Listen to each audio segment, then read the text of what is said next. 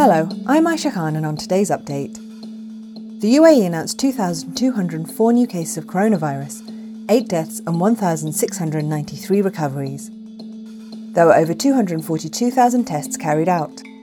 Globally, there have now been over 117.9 million cases. The UAE's space strategy involves creating a vibrant private sector with local companies, helping to boost the space economy, a government minister said. Sara Al-Amiri, chairwoman of the UAE Space Agency and Minister of State for Advanced Sciences, said the American model where the private sector supported space exploration could be replicated here. Speaking during the second day of the World Government Summit, Ms. Amiri said laws that would make it easier for companies to operate from the Emirates were needed. Last year, the UAE became the first country in the Middle East to pass a space law. The legislation aims to drive investment and increase participation from the private sector globally.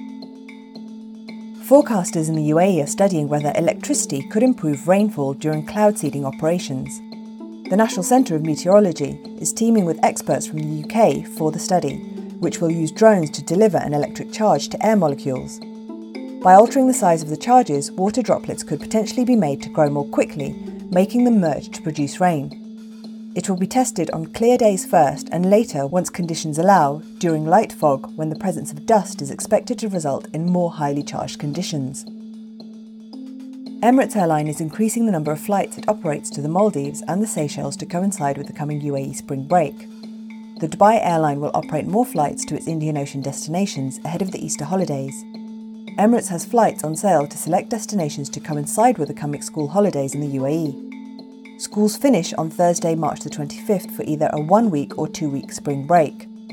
Until Thursday, March 18th, sale fares are available on Emirates flights from Dubai to 5 destinations, including the Maldives and Seychelles. UN Secretary-General Antonio Guterres has called for justice for victims of torture and other atrocities in Syria's decade-long war, saying civilians have suffered the greatest crimes the world has witnessed this century.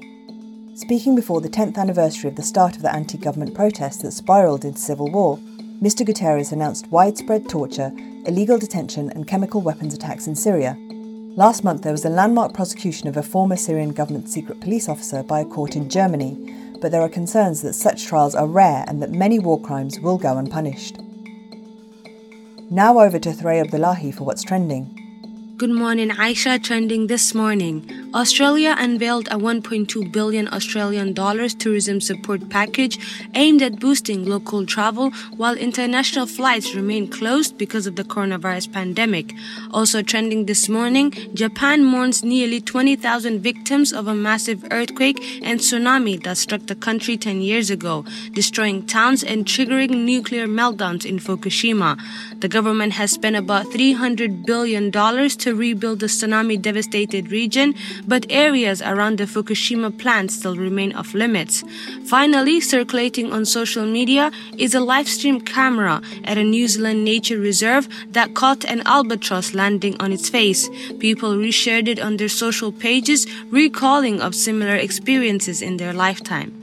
That's it for today's update. Before we finish, today marks Sheikh Mohammed bin Zayed's 60th birthday. To see some rare photographs that look back on the Crown Prince of Abu Dhabi and Deputy Supreme Commander of the Armed Forces' life, head to thenationalnews.com.